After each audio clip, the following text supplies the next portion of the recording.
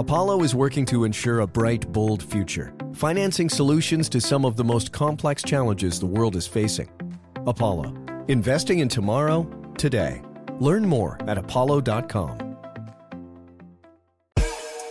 What's good, everybody? It's Sunday, October 8th. I'm Dion Rabowen for the Wall Street Journal, and this is WSJ's Take on the Week, the show where we break down the most important things to watch in business and financial news. We cut through the noise to get you ready for what matters. Last week, the September jobs report came in much stronger than expected. Bond yields kept rising, and some short-term government bonds are now paying well over 5.5% to investors. The yield on Treasury bills is so high that billionaire bond investor Jeffrey Gundlach, who has made his fortune through well-timed and risky trades, told a crowd last week that it was time to, quote, T-bill and chill. I got a chance to talk with San Francisco Fed President Mary Daly late last week at the Economic Club of New York. She told me that the big run-up in bond yields has done some of the Fed's work for them. Higher government bond yields push mortgage rates higher and make it more expensive to borrow money. That's similar to what happens when the Fed raises rates. If they stay at these levels, well, then the need for us to jump in and do another rate hike has been diminished. But we don't know that they'll stay at these levels because right now we don't know what exactly is driving them. So if they loosen again, or if the economy reaccelerates or it just doesn't continue its slowing and inflation doesn't keep coming down, well, then we'll be in a different position. We'll have more from my conversation with San Francisco Fed President Mary Daly in next week's episode. Be sure to subscribe so you don't miss it. This week, we're expecting to get the CPI inflation report on Thursday, and it will certainly be top of mind for investors given that prices for everything from food to gas to auto insurance have risen in the past 2 months. We'll focus in on Delta, which this week is expected to tell us how travel is holding up. And to cap things off, we'll talk about the impact of fans getting to see Taylor Swift on the big screen this week. Could the opening of her new film move the needle for movie theaters and signal a shift in Hollywood deal-making? But first, with Citi, Wells Fargo, and JP Morgan set to kick off earnings season this Friday, we're going to talk about the health of the U.S. banking sector and what the big pickup in bond yields could mean for the banks and their customers. Last March and May, we witnessed the second, third, and fourth largest bank failures in the history of the United States. All three of the banks that failed, First Republic, Silicon Valley Bank, and Signature Bank, were regulated by the Federal Reserve. And in the weeks leading up to their failures, we also saw a big increase in bond yields. So with yields on U.S. government bonds rising to their highest levels in more than 15 years, we thought this would be a great time to bring together my colleagues Nick Timrose, who covers the Fed, and Rachel Ensign from WSJ's banking team to talk about the state of banking and how banks are doing today. So this week we've got the American Bankers Association's annual conference, and then you've got the IMF World Bank meetings, and we finish up the week with JP Morgan, Wells Fargo, and Citigroup reporting earnings on Friday. I want to send this question to you first, Rachel. What are the big questions you're hoping we get answers to this week? So the thing that's really interesting about bank earnings is what it says about the broader economy. It will be really interesting to see what these bank CEOs say about consumer spending, about the health of people's bank accounts. And they have such a window into consumer behavior because tens of millions of Americans swipe their cards every day to pay for everything. And it will be really interesting to see, are people continuing to spend? Is it slowing down? Are they spending down their savings? Have they kept up their savings? That should be a big topic on the earnings calls. And also how the banks are responding to that, right? Yeah. I mean, how that plays out in the bank's financials is going to be a huge focus, too. When people are continuing to borrow and continuing to spend, that's generally good for banks. And there is also a really big question of, as the Fed has continued to raise rates, are people going to keep moving their money out of their bank accounts in search of higher yielding alternatives? That has happened pretty quickly in a way that some of the banks weren't really expecting, and it's been pretty bad for profits. or it's made profits worse than less they great. were. Less it's great. made profits I don't less want to overstate incredibly it. fantastic. But they thought, the Fed raising rates would be just this wonderful thing for bank profits, and it's been more of a mixed bag than was anticipated. So it'll be interesting to see if that continues. That's a perfect segue to bring in Nick. Nick, we've got a couple Fed speakers at that ABA, the American Bankers Association conference. Why are they there, and what are we hoping to hear? The big story from the Fed's perspective on the banking issues is that this is sort of the dog that hasn't barked, right? This was something that prompted the Fed to slow its pace of interest rate increases at the beginning of the summer. And wait, let's step back. When you say this, what are you referring to? Well, we're talking about the bank failures, the SVB crisis. I mean, there was a serious concern that you were going to see a big pullback in lending, that the flight of deposits that happened after the Silicon Valley Bank collapse, which kicked off the failures of Signature Bank and First Republic Bank, was going to lead to a pullback in credit. And you have seen in survey data, anecdotal data, that banks are tightening lending standards, but you haven't seen it really hit the economy the way some people feared that it would. So what I'll be listening for at the banking conference is how do Fed officials see the potential for bank stress, the potential for a pullback in lending to complement what they're doing on monetary policy, which is raising the cost of borrowing to try to slow down demand. Are they getting more than they bargained for?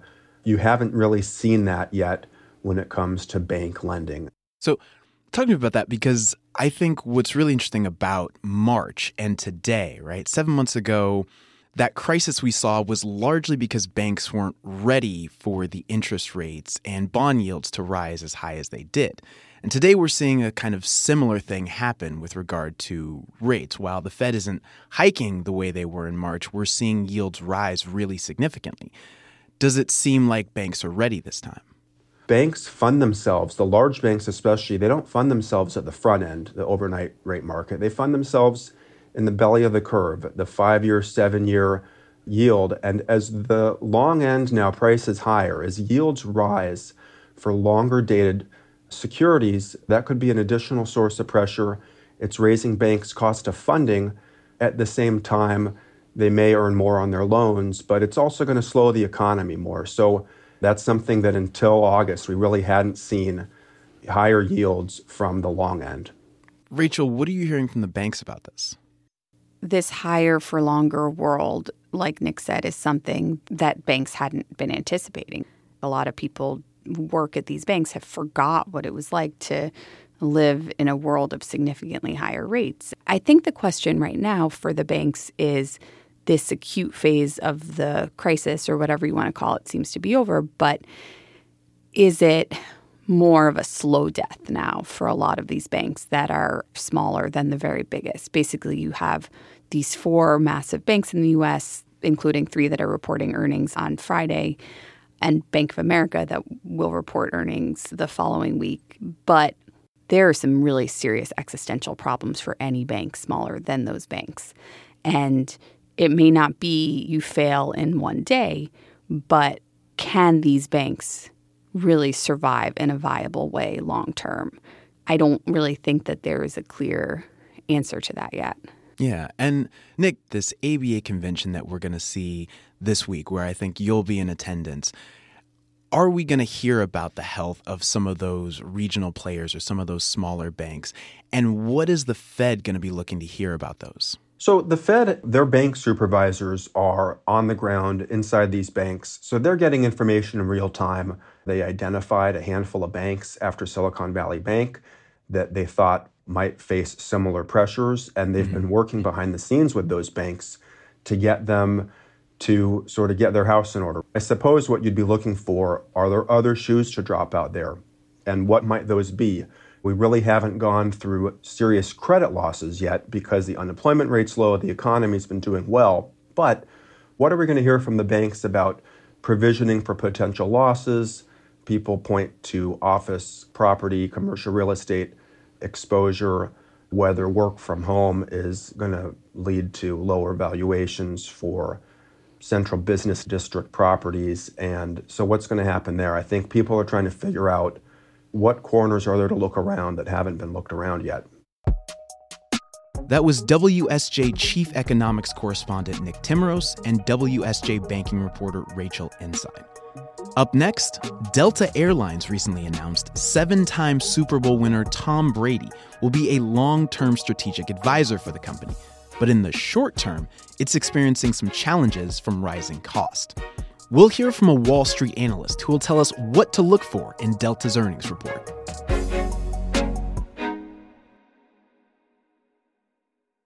When it comes to building and financing stronger businesses, Apollo does the heavy lifting by providing customized capital solutions to drive innovation and growth.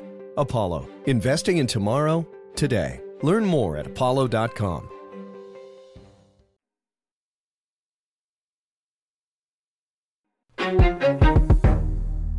It's October. Time to make those holiday travel plans. For the big airlines, though, they're looking back at the summer. That's what Delta is set to tell us about in its earnings report this week. The airline is expected to report earnings on Thursday, and investors are betting the company will say higher fuel prices and maintenance costs did a number on its bottom line. Analysts think earnings will be lower in the third and the fourth quarter this year than they were last year. The company is also making some modifications after an overhaul of its frequent flyer program was met with anger from customers. Delta declined to comment. To get a sense of what this means for Delta, the travel sector, and the economy more broadly, I am joined by Sheila Kahyaoglu, Managing Director at Jefferies Aerospace, Defense, and Airlines Equity Research Team. Delta recently joined American, Frontier, Spirit, and really most airlines in cutting their earnings expectations for Q3. They cited rising fuel costs and a couple of other things. But is there any reason to think that they're going to outperform these now diminished expectations? Delta is our only buy rating within the airline space. And we actually really think it has a few levers to pull, which is partially its premium offering to the cabin, its offering within the transatlantic customer base, as well as its MRO business, as well as its SkyMiles program and its loyalty business. When you say MRO, what do you mean by that? Can you break that down for folks? So basically, Delta has an MRO, which is a maintenance, repair, and overhaul shop.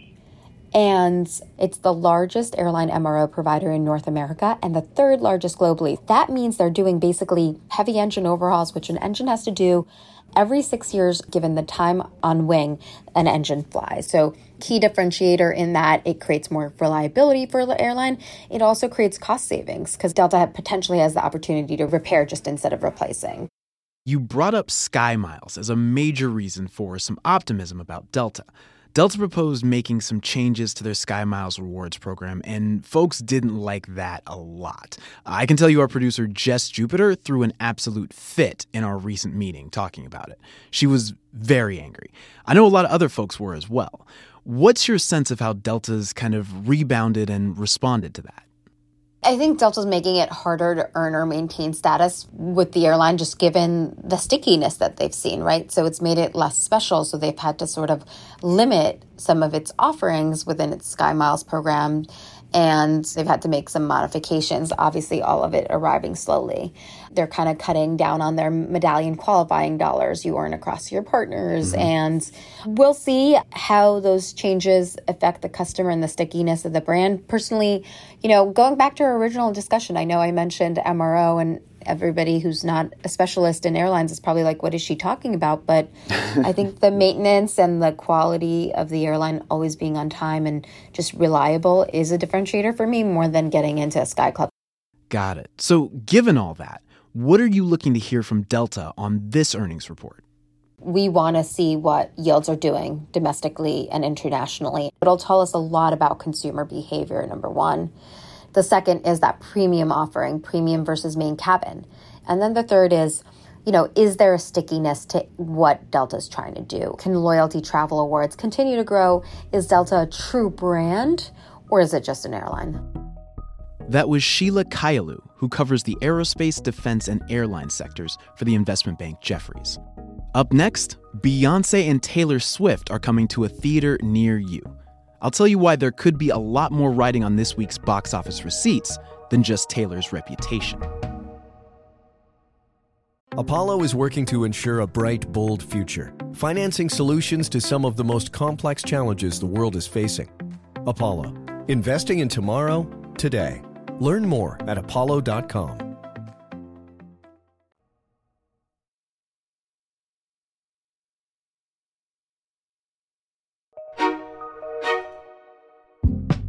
One more thing before we get out of here.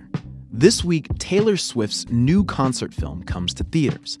And while this is a movie about her, it's also a story about disruption, because Taylor's moves laid the path for another global superstar to come to the movies, Beyoncé. My colleague Alexander Gladstone says AMC, the company distributing Taylor's movie, also put together a deal to bring Beyoncé's new concert film to theaters. But it was after they saw that Taylor Swift, that she had that film coming out, and there was a lot of hubbub about that.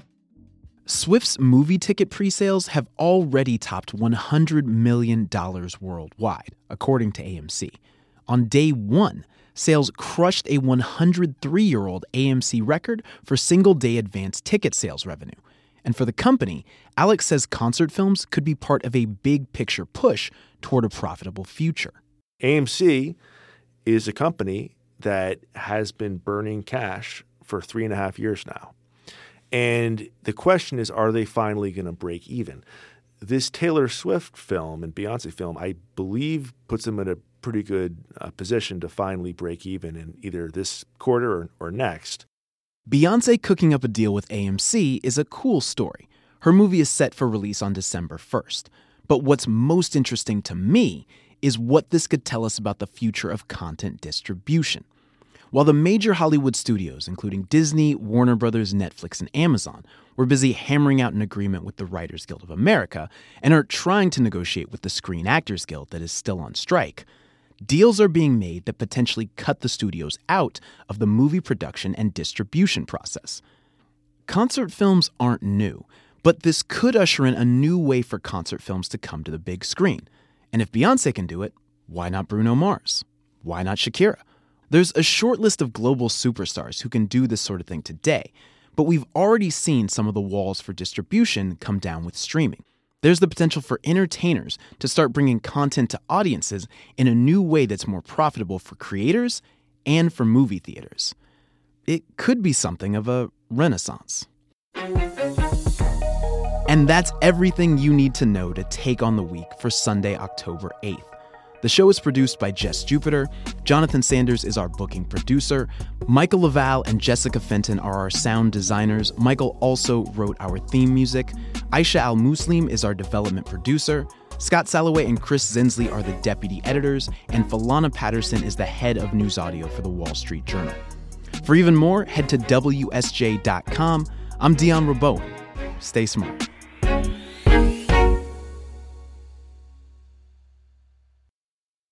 Apollo is working to ensure a bright, bold future, financing solutions to some of the most complex challenges the world is facing. Apollo, investing in tomorrow, today. Learn more at apollo.com.